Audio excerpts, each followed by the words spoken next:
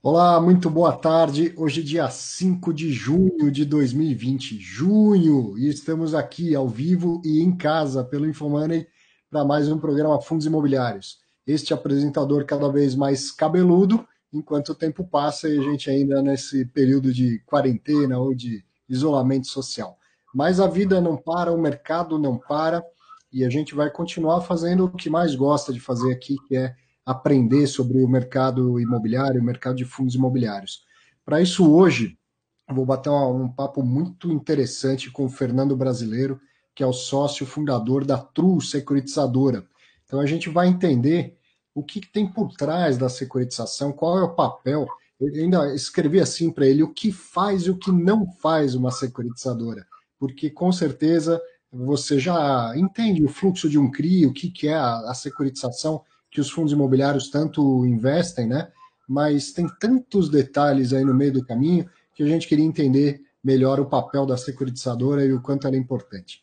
Por isso, obrigado, Fernando, por topar bater esse papo, por estar aqui, reservar um espaço na sua agenda.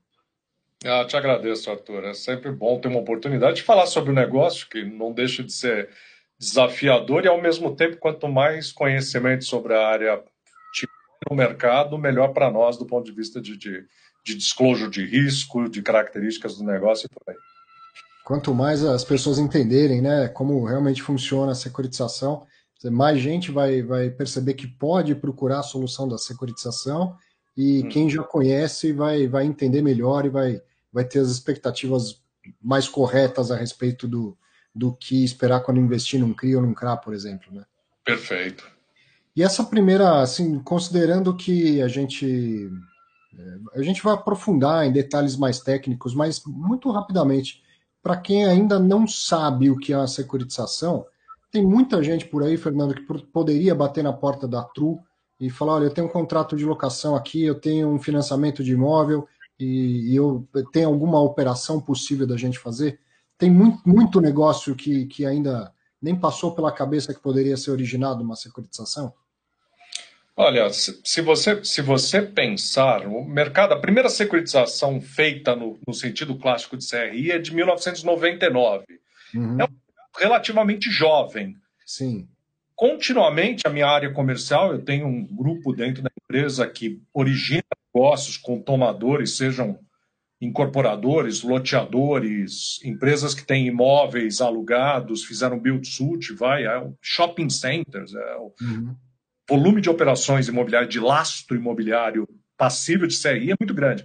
Mas é muito comum a gente encontrar empresas que nunca se utilizaram desse instrumento. Então, assim, nesses anos todos que a gente está operando, realmente melhorou muito o conhecimento do mercado, do investidor, de tomadores, mas ainda tem um espaço enorme aí de mercado, de potenciais, tanto tomadores como investidores, que desconhecem o instrumento ou conhecem a teoria e a prática não, né? Que faz muita diferença. Né?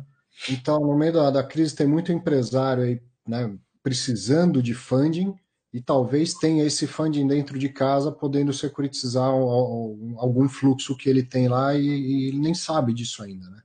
Muito comum, até te diria. De novo, muita gente já conhece, muitos grupos, empresas já fizeram mais de uma operação de securitização, mas assim, tem muita gente que ainda a gente contacta ou que liga para a gente para aprender. E é parte do papel da gente explicar e educar o potencial parceiro, o potencial cliente, né? Então, antes de começar o foco que eu mais quero aqui de entender a estrutura da securitização, para quem está nessa situação de que é um empresário que talvez tenha um fluxo a ceder, qual seria um valor mínimo para viabilizar uma operação? Olha, as operações de CRI, normalmente, elas têm custos fixos, depois a gente pode entrar em detalhes disso, mas assim, se comparados, por exemplo, com a estruturação de um FDIC, tendem a ser muito mais baratos. Então, hoje, por exemplo, eu tenho operações de 10 milhões de reais, 8 milhões de reais, dependendo do lastro, dependendo da estrutura, que se viabilizam. A única coisa é o seguinte: quanto maior a operação, mais você dilui os custos fixos da estrutura, fica mais competitivo. Mas nós já fizemos operações assim, volta de 10 milhões já começa a ficar mais factível. Bom, entrando no foco maior aqui do que eu queria carregar essa conversa, Sabe quando você vai num restaurante e tem aquela placa visite a nossa cozinha? Hoje Verdade. eu quero visitar a cozinha da True Securizadora. Eu quero entender como é temperado, preparado e servido um CRI ao mercado, nos seus Uhum. detalhes, né? Porque a gente está aqui no programa Fundos Imobiliários e esse segmento é importantíssimo, né? Os fundos imobiliários são grandes tomadores dos CRIs, né? Uhum. E tem fundos muito grandes, com patrimônio muito grande investido em CRI. Então a gente queria entender com mais detalhes. Uma das coisas que você já falou aí, você tem uma equipe comercial. Então tem gente que vai bater na porta do empresário, ou às vezes até de uma pessoa física, fala, olha, você tem uma operação que poderia ser securitizada. Mas acontece muito o contrário também. O próprio empresário chega até você e mostra que ele tem uma operação, que ele tem um loteamento, ou que ele tem um contrato de locação e gostaria de securitizar. O que te leva a olhar uma operação e falar, essa aqui não dá para ir adiante? O que te leva a negar uma estruturação? Olha, primeiro é assim, vamos dizer o seguinte: nós não somos uma entidade financeira, uma companhia securitizadora. Primeiro, ela não está nem debaixo do Banco Central, a gente reporta para a CVM, nós somos um veículo típico de mercado de capitais. Uhum, O que não quer dizer que nós não temos supervisão e toda uma legislação e normas a obedecer e manter compliance. Mas o que acontece? Eu não dou empréstimo, eu uhum, dou recebíveis. Então, o que acontece? A primeira coisa que uma operação tem que ter para nós é um recebível imobiliário para justificar a emissão de um CRI, para suportar a emissão de sim. CRI. Então, a primeira coisa que nós vamos olhar, Arthur, é se a operação que a gente está olhando, ela tem essa característica. Você tem, por exemplo, uma situação de aluguel de um imóvel. O aluguel de imóvel gera recebíveis de aluguel. Já Uhum, tal. E é imóvel, característica imobiliária. Você tem um financiamento imobiliário. Você tem, por exemplo, um um empreendedor construiu um prédio, vou simplificar muito o exemplo, tem uhum, 10 unidades o prédio, um apartamento por andar, são 10 unidades que foram vendidas em 10 anos. Então você tem 120 prestações mensais, e o que você tem? Se você sai do momento zero, você poderia estar descontando aquele fluxo de recebíveis pelos 10 anos, recebendo mensalmente. Então, uhum. primeira coisa para dizer se é um gol ou não um gol. Tem recebível imobiliário? Tem recebível e é imobiliário. Por quê? Porque a CVM, a primeira regra é o seguinte: eu tenho que ter lastro imobiliário para justificar a operação. Sim. Então, esse é o primeiro. Segunda coisa é o seguinte: uma das funções da securitizadora é fazer a análise do ponto de vista da qualidade jurídica. Então, vamos lá: contrato de venda de imóvel. O contrato está bem feito? O contrato prevê todas as condições do negócio. Então, assim, qual é o bem imóvel vendido, em que condições está vendido, ele está indexado, qual é a indexação, qual é a periodicidade, se existe uma tabela de amortização pré-definida. Pode ser uma tabela PAIS, pode ser uma outra metodologia de amortização. Tudo isso está claro e é exigível legalmente. Ponto. Uhum. Outra parte é o seguinte: financeiramente, o fluxo faz sentido? Eu vou dar um exemplo para você assim que parece raro, e de certa maneira é, mas acontece de vez em quando com a gente. Tivemos, por exemplo, um loteador que veio fazer desconto de recebível conosco. Quando eu peguei o fluxo e contei pela taxa de juros, pelo cupom do momento do mercado, e mostramos quanto daria o valor brasileiro do fluxo, ele se assustou. Ele falou: nossa, é muito pouco. Uhum. Qual é o motivo? Foi feita a venda sem correção. Ele vendeu em parcela fixa. Nossa, Mas acontece, parece uma coisa, uma finalzinho ele, operação hein? de médio e longo prazo vendida em parcela fixa. O que você fez? Você pega aquele fluxo num período de ano, desconta o valor presente da taxa de juros, ele vai minguar. Claro. Mente o que você tem, assim, disparadamente, a maioria do mercado, que é a boa prática, você tem um Uhum. fluxo de longo prazo indexado a um índice de preço, normalmente, você tinha muito GPM, hoje o IPCA ele é cada vez mais dominante nesse tipo de negócio de médio e longo prazo, e um cupom de juros. O clássico era o 1% do mercado imobiliário, mas hoje, até com a queda da taxa de juros, esse cupom vem diminuindo. Hoje é muito comum 6%, 5% e vai por aí. Tá? Então, o que eu preciso para a operação ser factível?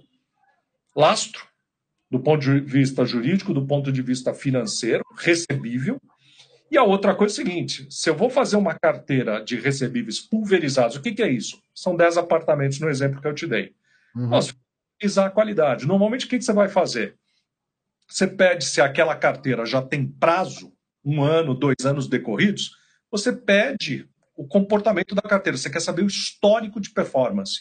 Para quê? Para ver qual é o grau de risco em que você está brincando ali. Se tem muita inadimplência, se tem muito atraso. Coisa que você vai fazer é o seguinte, se for uma operação é diferente, é uma operação maior. É um build-to-suit, você tem um locador, pode ser uma universidade, uma indústria, um grande prédio de escritórios, como a gente tem diversos lajes comerciais grandes, esse tipo de coisa. Você vai olhar o balanço do locador. Por quê? Porque é muito concentrado em um devedor, que é o locatário. Então, qualidade de crédito e qualidade. Tanto ela pode ser a qualidade de crédito de um balanço, se você tem um locatário, um nome corporativo grande, como você pode estar olhando o quê? Fazendo a análise de uma carteira de recebíveis. Qual é o comportamento histórico, as concentrações de risco, se há inadimplência historicamente, quais são os percentuais. Então, se você considerar, assim, juridicamente está tudo ok, tem tudo, tem validade e tal, mas se você considerar que a operação é arriscada demais, você prefere não fazer? Com certeza, com certeza. Por quê? Porque vamos, aí aqui a conversa ela começa a se desdobrar, Arthur. Mas, por exemplo, eu tenho um investidor. Muitos dos investidores com quem nós operamos são grandes distribuidores de papéis. Então, na verdade, o que acontece? São assets, são fundos de investimento, são private banks, são grandes distribuidores, como eu coloquei em mercado de capitais, que vão vender isso a mercado. Tá? Só para você imaginar, hoje a Tru deve ter alguma coisa em volta de 75 mil investidores, pessoas físicas que carregam o nosso papel. Então, é grande a responsabilidade fiduciária. Então, o que acontece? Nós e os distribuidores ou as assets que compram para alocar nos seus fundos e depois distribuir cotas, ou quem distribui direto para pessoas físicas, tem que ter uma responsabilidade com relação à qualidade do papel. Então, assim, se um papel desse não for bom, eu não posso colocar ele em mercado. Quer dizer, por quê? Porque, primeiro, a obrigação nossa ao distribuir o papel, e isso está muito bem formalizado no negócio, na documentação da operação, onde eu tenho que descrever os riscos. Se eu tenho, por exemplo, uma concentração numa carteira pulverizada, mas tem alguém que tem mais de 20% da carteira, se eu tenho um histórico de pagamentos ruins, no mínimo eu tenho que dar full disclosure. A securizadora, ela não é um fundo de investimento, ela é um emissor de papel, e nesse sentido, eu tenho a responsabilidade como emissor de performar adequadamente. É óbvio que a emissão do CRI está vinculada a uma carteira de recebíveis que eu adquiri antes através de uma cessão de crédito. Então, eu tenho que fazer, no mínimo, demonstrar para o investidor que aquela carteira de recebíveis, que é o lastro da operação que eu emito, tem uma qualidade mínima e que tem uma performance que tende a se realizar de maneira positiva. Né? Uma vez que tenha passado no crivo mínimo aí, algumas operações naturalmente vão ser mais arriscadas do que outras, risco se corrige com retorno, tá certo? Que no caso do CRI o retorno é a taxa de desconto. Você sugere uma taxa de desconto antes da estruturação ou isso vai ficar por conta do mercado na hora de distribuir?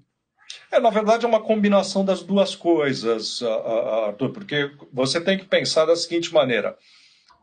Nós somos um veículo de mercado de capitais, o que eu estou normalmente fazendo é o seguinte, é captando recursos e alocando os recursos. Então, eu tenho a ponta passiva e a ponta ativa. As duas têm que se viabilizar. Sim. Então, óbvio que quando a gente faz um volume grande de operações, nós temos distribuição ativa, ou investidores que nos trazem operações para estruturar, para depois eles comprarem ou colocarem para os seus clientes também, todos nós fazemos uma avaliação de liquidez do papel e a que preço essa liquidez ela se efetiva. Então, por quê? Porque eu vou ao tomador, eu já tenho que ter noção de qual é o custo base. O custo base é o custo de colocação. Fora os custos de estruturação da operação, os custos de acompanhamento, que isso depois a gente pode entrar em detalhe com você. Então, o que acontece? Eu tenho sim que ter uma noção de qual é a viabilidade do papel do ponto de vista da liquidez, da capacidade de distribuição do papel. E é a maneira que eu tenho de como precificar para o tomador, né? Quer dizer, olha, cara, no mínimo você vai ter que pagar tanto de all-in para poder viabilizar a operação, por quê? Tem os custos e o investidor, no mínimo, ele quer, pelo prazo, pelo duration da operação e pelas características da operação, tal retorno. Certo. E quando você deu um exemplo lá de um fluxo dos apartamentos, vamos dizer que um fluxo de 100 milhões, você teria que dar à vista uns 90 milhões, por exemplo. É a true securitizadora que vai lá e dá 90 milhões para ter a cessão dos recebíveis, ou seja, a securitizadora ela efetivamente adquire os recebíveis antes e distribui depois, ou você vai condicionar isso à colocação dos papéis, então. Vai ficar tudo pronto, mas a securitização ela vai ser, de fato, celebrada se a gente conseguir distribuir os papéis no mercado e entrar o dinheiro. Primeiro assim, colocando a questão do funding. As duas situações. Eu tenho situações em que eu compro recebíveis, estoco os recebíveis, então assim, eu posso comprar uma carteira de 1 milhão, 2 milhões de um loteador ou de um incorporador, para dar exemplo. Certo. Porque assim, voltando, lembra da tua pergunta de valor mínimo? 2 milhões é caro para emitir o papel. Então o que eu posso é usar funding próprio, o funding que eu capto no mercado, por exemplo, de um fundo de investimento ou de um investidor que queira me fundear diretamente, para adquirir recebíveis, e eu vou acumulando esses recebíveis, eu vou fazendo o que a gente costuma chamar de warehousing, até chegar ao volume mínimo de recebíveis que justifique a emissão de um CRI. O que eu vou fazer? Emito um CRI, capto no mercado e cubro o dinheiro que eu usei para carregar. Isso pode ser com capital próprio meu, eu faço isso de vez em quando, como eu posso usar também o funding de fundos de investimento. Um FDIC, por exemplo, pode carregar esses recebíveis. E depois, o que acontece? Chegando a uma escala mínima, eu emito o CRI. Isso é comum. Ou, muito comum também, a gente faz muito, você trabalha em best effort. O que eu faço? Eu pego o mandato de um tomador, estrutura a operação. É óbvio que assim, qual é a prática de mercado? Isso é uma coisa que a gente sempre tem que tomar cuidado e o tomador tem que tomar cuidado. Best effort não é chutar. Você tem que ter uma leitura de mercado, você tem que ter um conhecimento de mercado para saber que a ação, naquelas condições, ela tem uma chance de sucesso altíssima. Senão você está desperdiçando o tempo do tomador, às vezes até queimando o nome do tomador no mercado, na medida que você leva uma operação ou que a estrutura não viabiliza, ou o risco, ou o preço não é adequado, então você desgasta aquele tomador no mercado do ponto de vista de imagem. Então, o que acontece? Você pode pegar um mandato em best effort e fazer a colocação no mercado. Nós, normalmente, temos operações muito grandes em best effort. Operações menores, a gente tem funding, capta carteiras pulverizadas para depois fazer escala e emitir, como eu falei. Certo. E é muito comum a gente ter parceiros grandes fundos de investimento family offices, que são investidores âncoras. Então, eles já garantem um mínimo de colocação da operação para viabilizar a operação e daí a gente pode colocar a diferença. Então, tem várias maneiras de fazer o funding da operação, Arthur.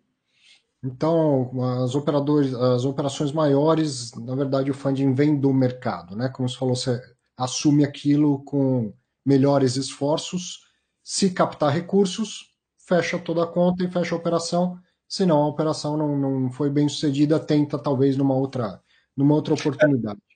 E sempre assim, a grande maioria das securitizadoras, as que operam de uma maneira, vamos dizer assim, ética, normalmente realizar resultado contra o sucesso da operação. Tá? Eu só ganho dinheiro com a operação colocada, Arthur. É como vai, e a grande maioria, tem várias securitizadoras muito sérias, muito profissionais no mercado, que operam da melhor. Você trabalha baseado em sucesso da colocação.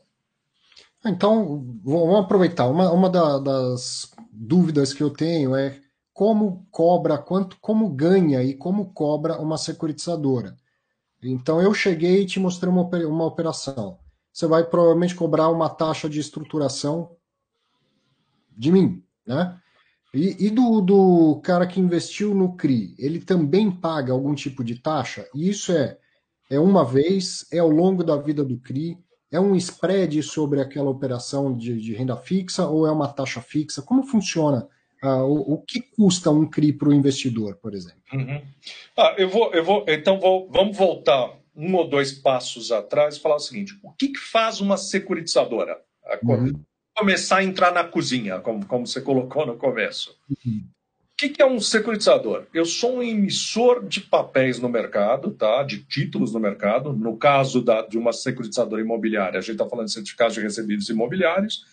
E esses certificados eles têm que ser lastreados por recebíveis imobiliários. Então, a primeira coisa é o seguinte: primeira função, origino operações. Então, o que faz? Eu vou a tomadores no mercado, incorporadores, loteadores, proprietários de imóveis que estão alugados, tanto via uma locação clássica ou uma operação build-to-suit, que seria um contrato atípico de aluguel, center, que cede, aluga suas lojas para os lojistas, e eu vou originar operações. Quando eu origino, eu tenho que fazer aquela análise que a gente estava falando. Eu tenho que analisar juridicamente e financeiramente as operações para ver se viabilizam, se há uma qualidade, um fluxo financeiro econômico que justifique a emissão. Negocio a operação. Ali o que acontece? Eu faço fechados os termos da operação. Então eu falo, ou eu pego mandato, ou eu tenho já alocado e dou uma garantia de colocação, compro o recebível. O que eu vou fazer? Antes de desembolsar, eu vou contratar um escritório ou uma empresa especializada para fazer uma auditoria dos recebíveis.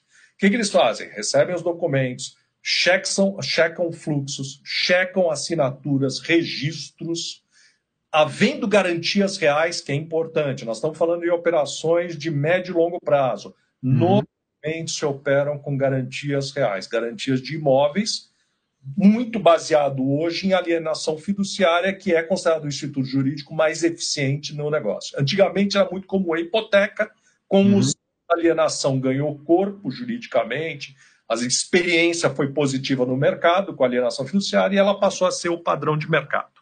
Certo.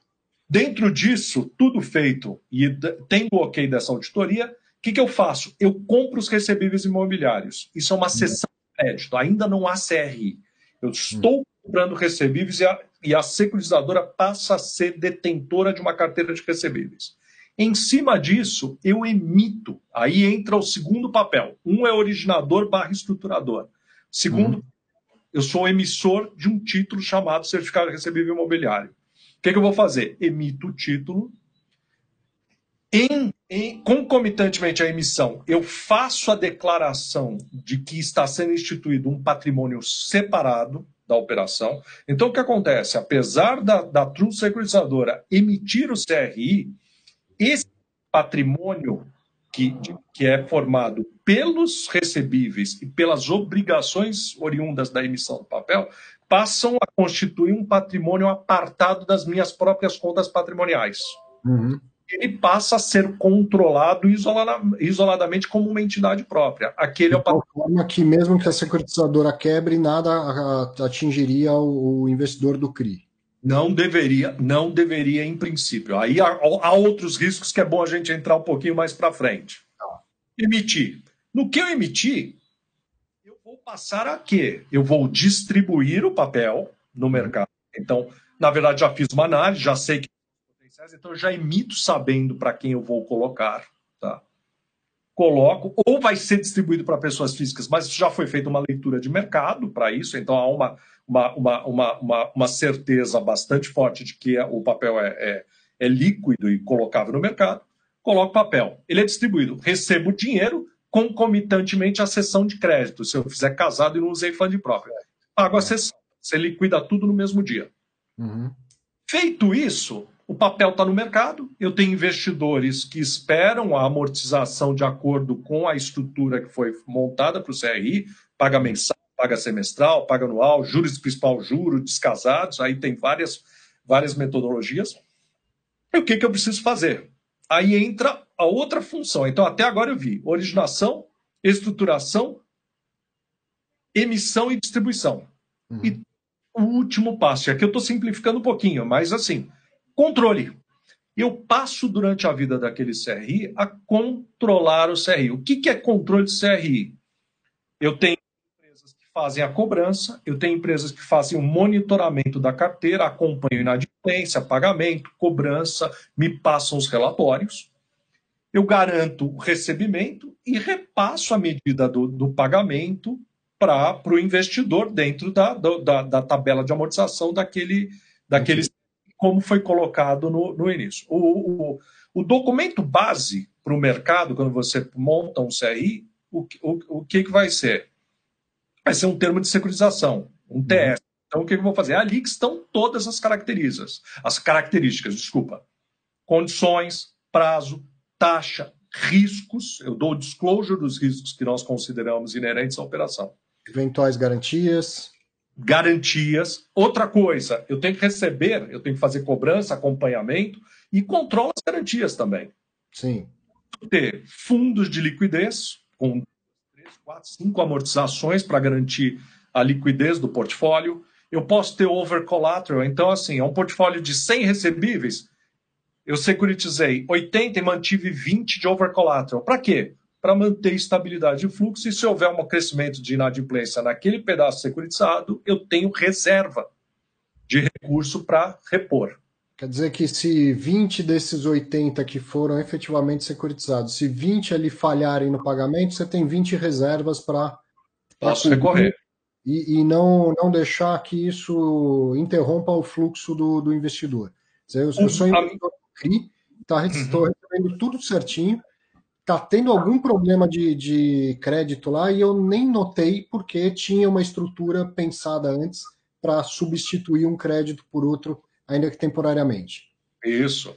Tanto que assim, no termo de securitização, que é o documento básico da emissão de um CRI, tem que haver toda a descrição da estrutura do CRI, incluindo as garantias, fluxo, descrição do fluxo e das garantias, e qual o formato que seja dessas garantias, e quais são os riscos inerentes.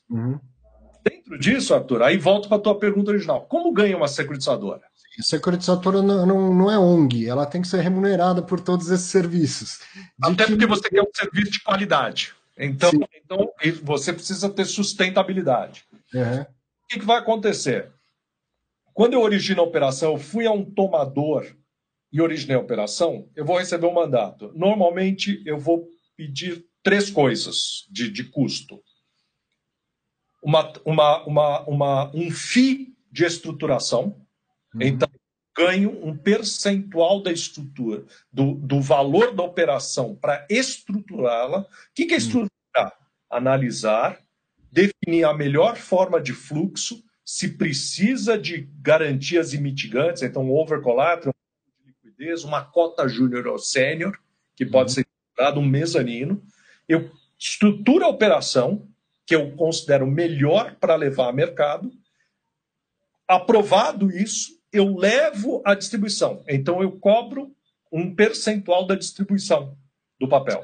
Securitizadoras são autorizadas pela CVM a distribuir operações até 100 milhões de reais. Passou desse valor, Arthur, eu preciso de um agente de distribuição, uma instituição financeira para fazer esse papel. Tá? Então, entra um outro player no mercado que vai cobrar também para fazer isso. Então, assim, eu tenho estruturação, distribuição, são percentuais, são FIIs que eu cobro relativos ao valor da operação. E uma vez emitida a operação, o que eu faço? Eu passo a controlar aquela operação continuamente até o fim dela. Então, o que eu recebo é um FII mensal, normalmente a periodicidade é mensal, que é chamado de FII de gestão.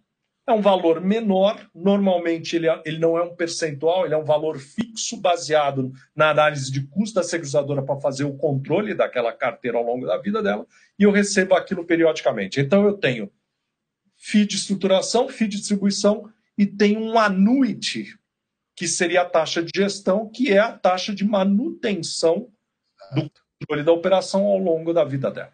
Que não está condicionado a sucesso. É pela gestão de todos esses serviços que você é remunerado.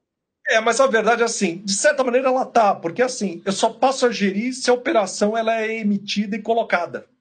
Certo. Ela acaba, você não negocia condicionando, mas ela só, o kick-in dela só existe a partir do momento que a operação está viva. Vamos colocar dessa maneira. Mas aí você emitiu um título com prazo de 7 anos, por exemplo, e no quarto ano começou a ter problema de crédito. A taxa continua sendo devida, ou seja, você continua recebendo essa taxa pela gestão. Né? Até porque, desculpa, assim, até porque o que acontece? Entrando em responsabilidades.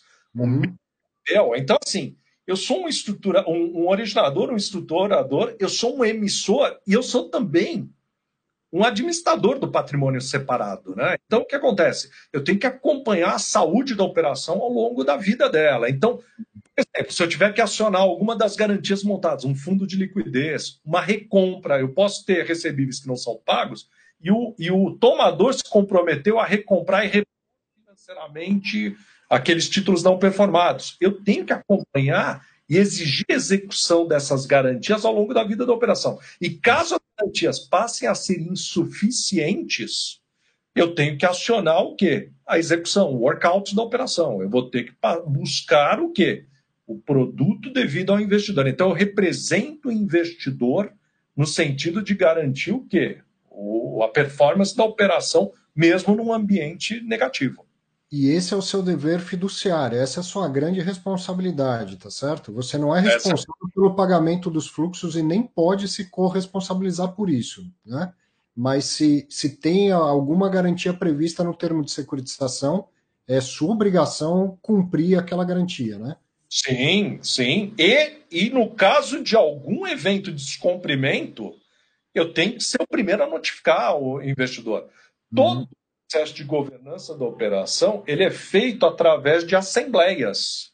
Certo.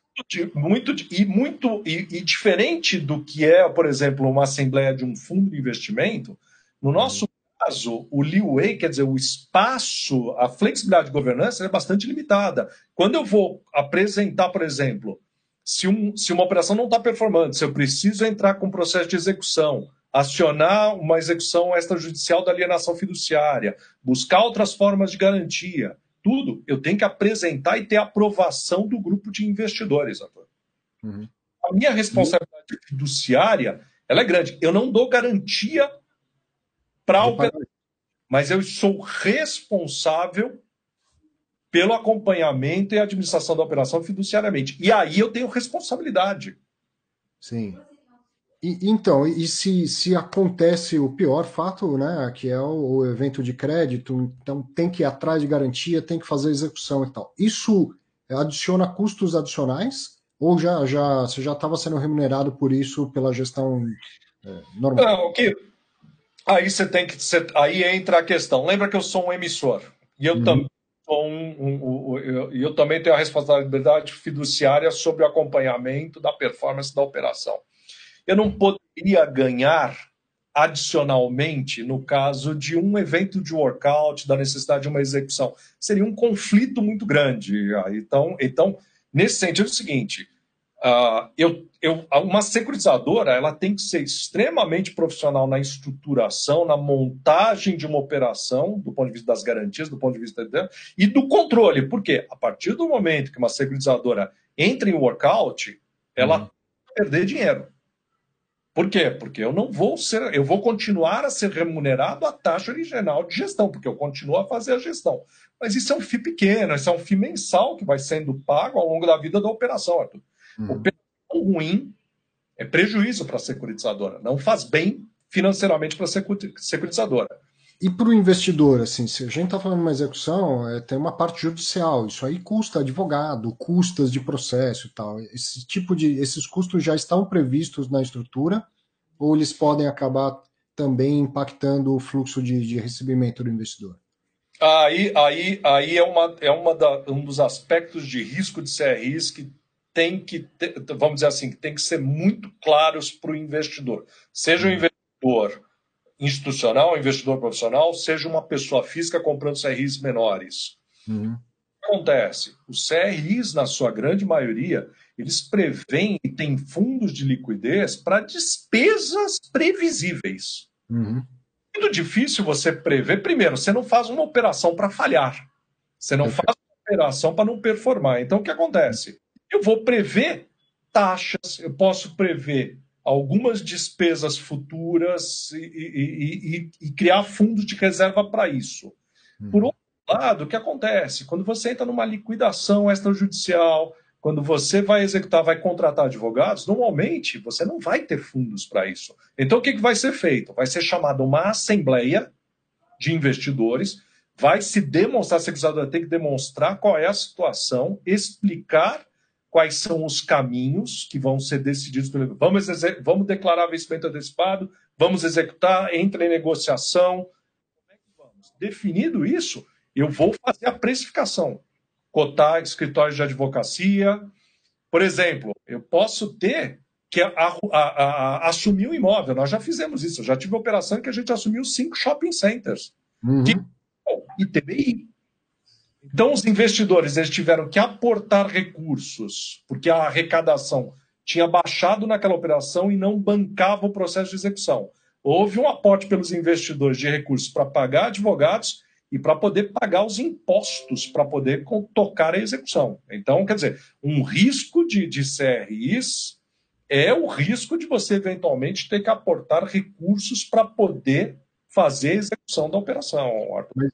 E por isso que em muitos casos a estrutura prevê aquele fundo de reserva que é justamente para ter um funding para essas coisas extraordinárias, né? Para ter agora. Mas assim, minha experiência, e você foi com você, a nossa taxa de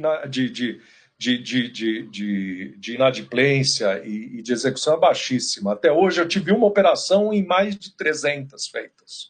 Mas assim, uma já é too many, como o americano fala. A crise mudou muito esse balanço aí? Está aumentando muito os eventos de inadimplência por causa da crise? No momento, não. O que houve, assim, vamos separar duas coisas. Você tem portfólios, que são lá os CRIs, e você tem o CRI. O portfólio, raramente, ele representa o CRI puro.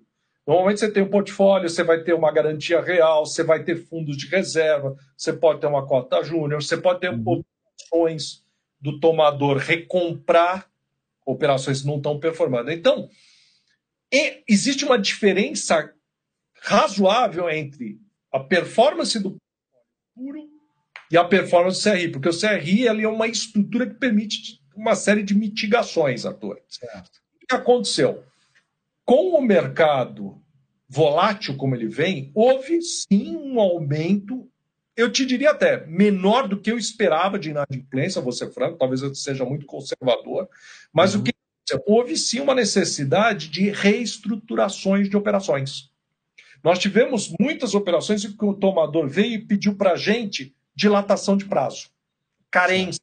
Puta, eu queria 3 meses de carência, você pode estender o prazo de vencimento, ou eu gostaria de ter um desconto no pagamento dos próximos 3 meses, que seria a diferença incorporada ao principal para frente. Estou dando exemplos simplificados, mas assim, nós tivemos um volume grande de operações que foram renegociadas, reestruturadas. Tudo isso, Arthur, é feito com a bênção, com a aprovação do investidor. Então, você imagina, eu tive uma quantidade enorme de assembleias com investidores.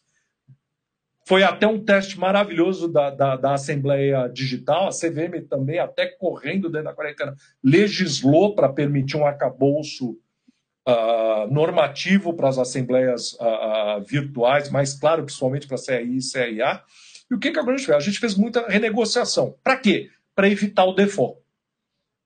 Estende prazo, aumenta a garantia, faz troca de lastro, dá um prazo um pouco mais dilatado de pagamento. Então, assim, nós não tivemos inadimplência nos CRIs, mas tivemos um período intenso nos últimos meses de renegociações para poder acomodar essa volatilidade do mercado que repercutiu em vários portfólios. Perfeito. Vou fazer uma lista de situações aqui que eu queria que você explicasse o que é e o que não é. Muitas coisas nem é responsabilidade da securitizadora. Mas, por exemplo, marcação ao mercado. Uma vez que o CRI foi ao mercado, eu estou carregando ele até o vencimento e ele vai mudando de preço no mercado secundário. Eu posso vender no meio do caminho para outra pessoa. A marcação ao mercado é responsabilidade da securitizadora ou de quem detém o CRI, por exemplo? O que eu faço, por exemplo, se você entrar no nosso site, como outras securitizadoras têm, eu faço diariamente a atualização do PU das operações. Tá? Então eu tenho que fazer a precificação disso. Eu Mas é a curva do papel. A do curva do papel. não a A curva curva de do papel. certo. A curva de Isso é uma obrigação legal. Eu Uhum. dou prioridade, faço isso. Nem toda seguradora consegue fazer isso diariamente nos sites, mas há algumas que fazem e é o ideal. Então tem que haver um investimento de tecnologia para isso. E a outra Uhum. coisa, é seguinte, nos poucos casos que nós tivemos de operações que chegaram a entrar em default, o que acontece? Os fundos de investimento que carregam papéis seguem suas políticas de marcação a mercado em situações que existem. Então, assim, é um papel que também sofre variações de preço dentro do. Você faz a marcação do papel. Ele nasceu para pagar IPCA mais 3, você fica marcando o quanto que seria IPCA mais 3 na data de hoje. Isso Se aí. eventualmente no mercado secundário ele desvalorizou para que isso valha IPCA mais 4, não muda a sua marcação da curva do papel. Não Muda lá. muda a marcação. A marcação é a função da curva efetiva do papel. Perfeito. Legal. A Esse é um. verificação de lastro, acho que é algo que não é feito só na originação, você continua fazendo ao longo do tempo, tá certo? Ainda mais se Sim, tiver um sim. lastro revolvente, né? A- Classificação. o acompanhamento do lastro, ele é como eu tenho. Uma coisa que é importante colocar: quando você Uhum, compra um recebível, a boa prática de mercado faz com que a cobrança passe a ser feita em nome da securitizadora. Eu compro, certo. por exemplo, de um loteador ou de um incorporador, o devedor final, o comprador da unidade imobiliária, ele é informado da cessão e passa a receber a cobrança, onde o cedente passa a ser a companhia securitizadora. E eu Uhum, acompanho a cobrança disso ao longo do tempo. certo. O rating, o risco de crédito, quando há uma classificação de risco de crédito. Então, o CRI é nota AAA, é BB- e tal. Isso é função da securitizadora ou não? Não, o rating, por definição, ele tem que ser independente, Arthur. Então, Uhum, o que acontece? Eu, a operação exigindo, nem toda operação tem rating, mas certo. quando é legalmente necessário ou do ponto de vista de mercado faz sentido a emissão do rating, nós Uhum, contratamos uma agência de rating, fornecemos toda a informação para a agência. Óbvio que a agência de rating tem toda a liberdade de diligenciar a operação e, e proceder ao seu processo de análise, e uhum. emite um rating. E o que acontece? A maioria das operações ela tem um rating de saída e E normalmente tem um rating de acompanhamento que é renovado periodicamente, normalmente o anualmente. rating muda no meio do caminho, porque a agência classificadora mudou, para mais ou para menos, tanto faz. Isso muda alguma coisa na sua responsabilidade como securitizadora ou não? Por Eu, exemplo, a marcação do preço do papel, da curva do papel, muda se o rating cair no meio da vida dele? na verdade, há mercado, sim, normalmente no fundo de investimento é que essa marcação vai mudar. Ah, lá na curva do A papel, curva não. não deveria. Até porque você tem que lembrar que é um outro questionamento que se faz. Uhum, O, apesar de aspectos como, eventualmente, a necessidade de chamada de recurso num workout da operação, você normalmente vai tratar o papel como um papel de renda fixa. Ele tem um fluxo previsível, ele tem uma taxa de juros pré-determinada e uma performance. Todo o trabalho é para que a performance ela acompanhe e tenha compliance com os termos da operação como originalmente definidos. Então, Fernando, se eu tiver covenants, ou seja, se eu tiver aquelas garantias adicionais que não são as legais, tradicionais, como uma hipoteca, uma alienação fiduciária, então a estrutura prevê que o cedente, né, que é o tomador do crédito nessa operação, ele não pode se endividar mais do que 3 vezes o faturamento dele. Para dar um exemplo bem simples de entender. É a securitizadora que vai acompanhar se ele está cumprindo isso ou não? Eu, eu te diria o seguinte: alguns covenants, vou simplificar, covenants financeiros barra contábeis, tá? Uhum. Nós acompanhamos. Outros, dependendo da complexidade ou da coisa, a gente contrata ou auditorias ou outras empresas para fazer acompanhamento e nos reportar. Então, quer dizer, você pode sim ter covenants não clássicos financeiros de acompanhamento de performance, de carteira ou alienação, tá? Mas você pode ter covenants clássicos de acompanhamento de performance financeira contábil do tomador. Ou do empreendimento. Você pode estar fazendo auditoria no SPE de um empreendimento imobiliário e ela não pode ter um índice de alavancagem acima de tanto, tem que ter uma performance mínima, tudo lá. Isso tem diversas operações que recebem esse tipo de controle, Arthur. O grande trabalho aqui, você não me perguntou, mas uma coisa que a gente deveria falar é a seguinte: putz, até que ponto a securitizadora é importante na estrutura? Eu acho que por tudo que a gente falou, fica meio óbvio, ela é emissora. Eu ia te perguntar se securitizador é tudo igual, mas para mim já está óbvio que não, que eu tenho que tomar bastante cuidado também com quem é a securitizadora dos papéis que eu adquiro, né? Não, com certeza, porque assim, vamos colocar o seguinte: olha as coisas que a gente citou aqui que exigem, além da estruturação da operação, então eu tenho que ter uma área tecnicamente habilitada para analisar, diligenciar e depois colocar o papel. Eu tenho um acompanhamento online do negócio. Então, assim, eu tenho que acompanhar a cobrança, eu tenho que acompanhar as garantias da operação, sejam garantias reais como fundos, como um imóvel, como um fundo de liquidez, como covenants, como você bem colocou. Uhum. E também dá disclosure continuamente disso para o mercado. Eu tenho relatórios mensais para a CVM, eu tenho que disponibilizar informação para o investidor. Um player que nós não citamos aqui é assim: você tem agente fiduciário nas operações. A gente sempre tem um agente externo de controle e acompanhamento, que é essencial para defender os direitos do investidor, que é o agente fiduciário. Eu forneço, ele depende de mim para as informações, mas ele me critica se a informação ela não é clara, se ela não está de acordo com a regra do jogo, ou se ela apresenta algum nível de distorção com relação às condições ideais da operação. Toda emissão de CRI precisa ter um agente fiduciário? Desculpe? Todo CRI precisa ter um agente fiduciário? Toda emissão... Todo CRI precisa ter um agente fiduciário. E aonde ele se diferencia? Por exemplo, você precisa acompanhar as garantias, precisa executar as garantias, é o que também se espera de um agente fiduciário. Qual que é a diferença de que assim, o agente fiduciário ele vai acompanhar o processo. Então, por exemplo, alienação fiduciária, para dar um exemplo você, precisei começar a execução extrajudicial de uma alienação fiduciária. Ela é feita toda em nome da securitizadora, porque a propriedade fiduciária está em meu nome. Certo. Vou assumir o imóvel e depois eu vou vender ou vou entregar o imóvel em pagamento do CRI, se for o caso, assim, numa situação extrema.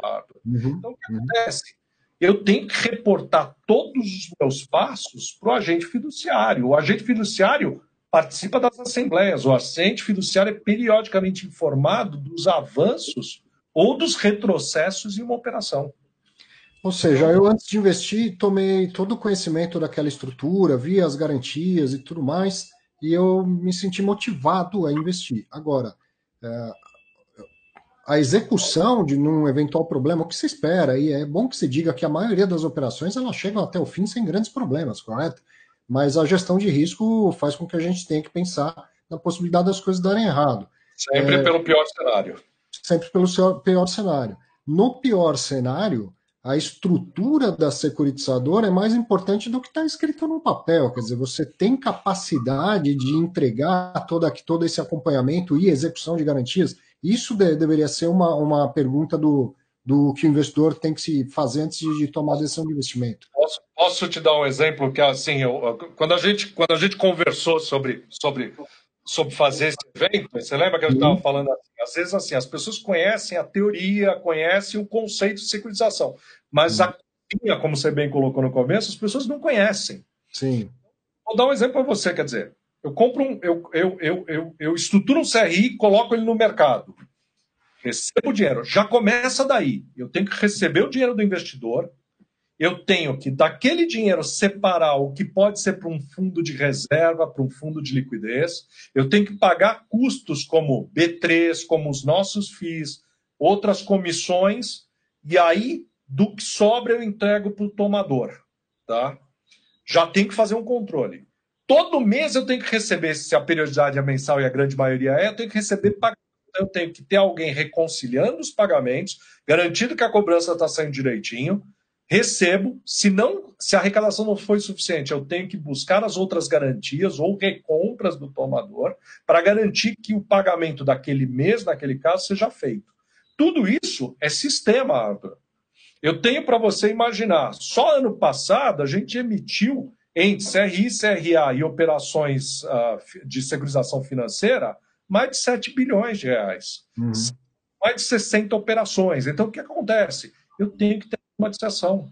Então, por exemplo, eu fiz uma operação, a primeira coisa que minha área de estruturação e de liquidação faz, ela cria uma agenda de eventos que vai para um sistema. Então, automaticamente, se eu preciso cobrar um covenant, se eu tenho que receber uma apólice de seguro do imóvel, se eu preciso cobrar uma parcela de despesa da B3 ou de algum outro fornecedor, do próprio servicer da operação, eu tenho que automaticamente, se eu for fazer controle manual ou controle de planilha, impossível. Impossível. Eu tenho que informar a CVM mensalmente qual é a performance dos patrimônios separados. Uhum. É dia 15. O que acontece? Tem que ser sistema. Outra coisa, você é meu investidor. Se você entrar no meu site, você se cadastra, põe teu CPF, põe teus dados.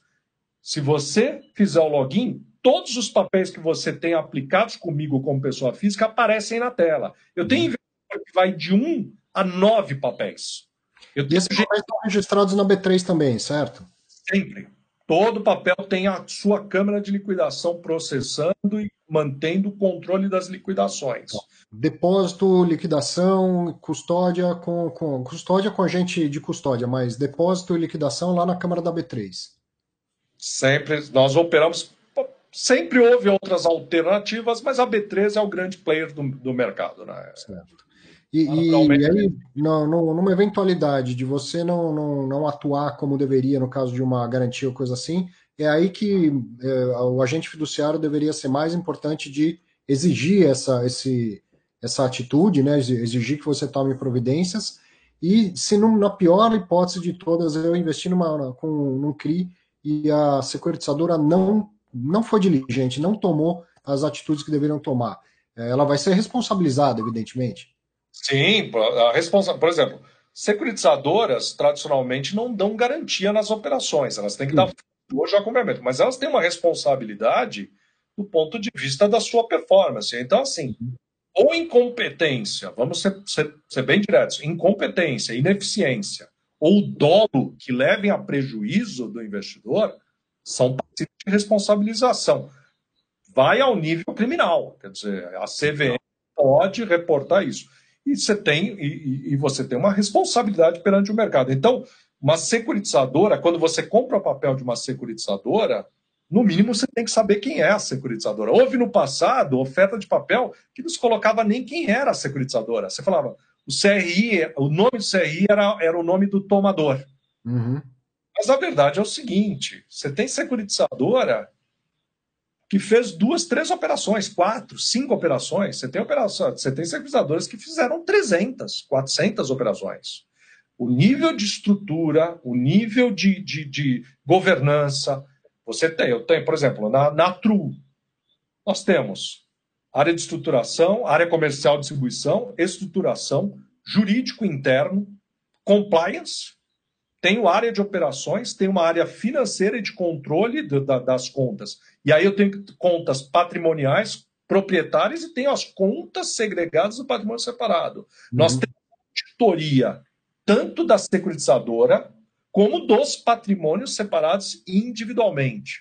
Então, quando a primeira vez que você falou do patrimônio separado, eu disse assim, então se a securitizadora quebrar, não tem um problema para o detentor do CRI. Você deixou algo no ar assim, falou, não, mas tem mais algo a considerar. O que faltou, então? Se quebrar uma securitizadora e eu sou investidor do CRI, eu corro um perigo? Você corre um perigo, claro. Qual é o procedimento, Arthur? Você tem um agente fiduciário. O agente fiduciário, talvez eu esteja simplificando, mas assim, para mim o agente fiduciário é o advogado do Investidor. ele zela pelos interesses do mercado. Uhum. Ser feito. O agente fiduciário vai convocar uma assembleia de investidores e nessa assembleia vai se deliberar, eventualmente, pela troca da securitizadora. É o Sim, único mas caso previsto na Lei 9514 em que você pode ter a substituição. Por quê?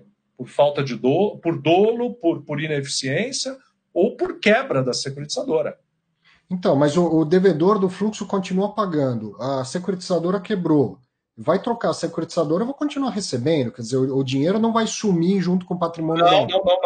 não. Vai para isso. Tanto que assim, Arthur, quando vou falar uma coisa. Se tem uma coisa que banco adora a gente, é porque eu sou um grande cliente, eu sou um grande correntista. Nós devemos Uhum. ter 500 contas correntes abertas.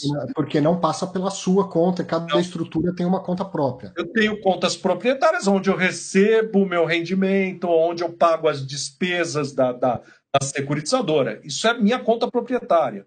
Agora, contas individualizadas para cada patrimônio separado.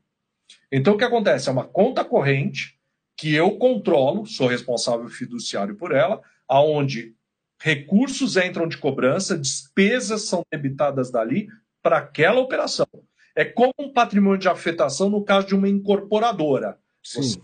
tem um mundo à parte ali isolado do balanço da incorporadora. A securitizadora é o primeiro caso no Brasil, na legislação brasileira, tão claro de onde você tem a conta do negócio apartada do veículo que o opera. Então, de maneira geral, nesse ponto de vista, as operações são seguras, né? Não é isso que eu tenho que me preocupar. Bom, Tanto Fernando, que assim, o nível de performance das operações fala por si só, Arthur. a gente tem 2 minutos. Eu queria fazer mais duas perguntas, que obviamente a gente não vai ter tempo, até porque dava para ficar mais uma hora só para discutir que eu queria te perguntar, que era a questão de debêntures como lastro de CRI, que, assim, do ponto de vista teórico, a securitização é tornar valor mobiliário algo que originalmente não era. Se a debênture já é um valor mobiliário, eu tenho muita dificuldade de entender qual é a função de securitizar uma security, ou seja, de dar roupagem de valor mobiliário a algo que já é valor mobiliário. Como a gente não tem tempo para essa discussão, eu queria te fazer a segunda pergunta que eu acho mais relevante. Que é possível fazer é, a CVM já carimbou, a CVM aceita que se faça a securitização com lastro em debêntures. Mas e a questão tributária? A debênture ela não é isenta de imposto de renda. O CRI é isento de imposto de renda. Então eu gero o lastro numa debênture que, se fosse colocado ao mercado, o investidor seria tributado.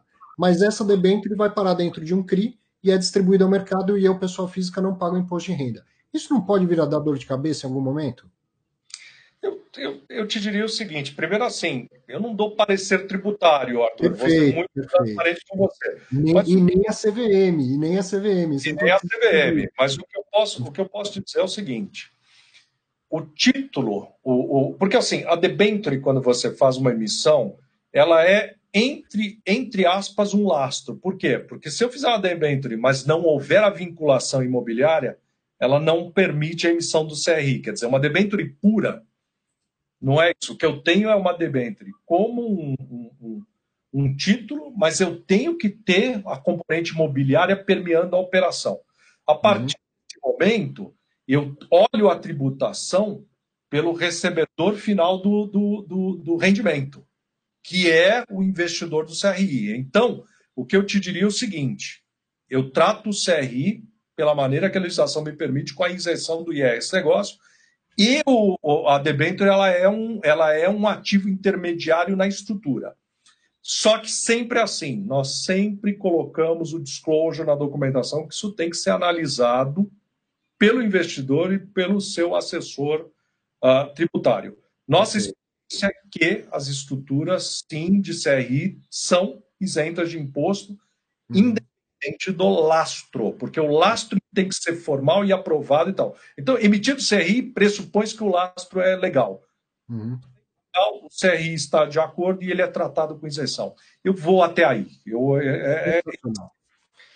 Fernando, muito obrigado. Faz uma hora que você está sendo aqui sabatinado, na verdade. Muito obrigado pela sua disposição. Foi uma aula isso aqui. Foi de um valor, como eu já tinha te avisado isso. Você vai gerar muito valor para o mercado e para as pessoas que assistirem.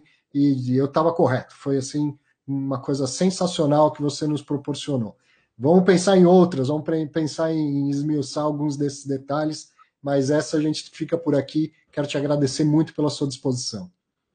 Eu agradeço muito. E assim, esse é um business apaixonante para a gente. Estou há muitos anos nisso e está crescendo. E quanto mais as pessoas souberem, Arthur, não é só questão de aumentar o negócio, é a capacidade da gente fomentar financiamento a longo prazo para o setor imobiliário, o setor de agro, que não foi o caso aqui, no caso do CRA. Quer dizer, a gente bastante de médio e longo prazo para setores carentes disso. Perfeito. Nós temos muito orgulho do que a gente opera e do nosso papel no mercado de capitais. Obrigado. Sucesso aí para você, viu? Da mesma maneira. Obrigado, viu? Tchau, tchau. Que aula, hein? Mais uma aula. Obrigado você pela companhia. Espero que você tenha gostado. Se achou complicado, assiste de novo. Quanto mais vezes você se esforçar para entender isso, melhor. Então, um excelente final de semana para você. Fique bem, fique com saúde e a gente se vê no próximo programa Fundos Imobiliários. Até lá.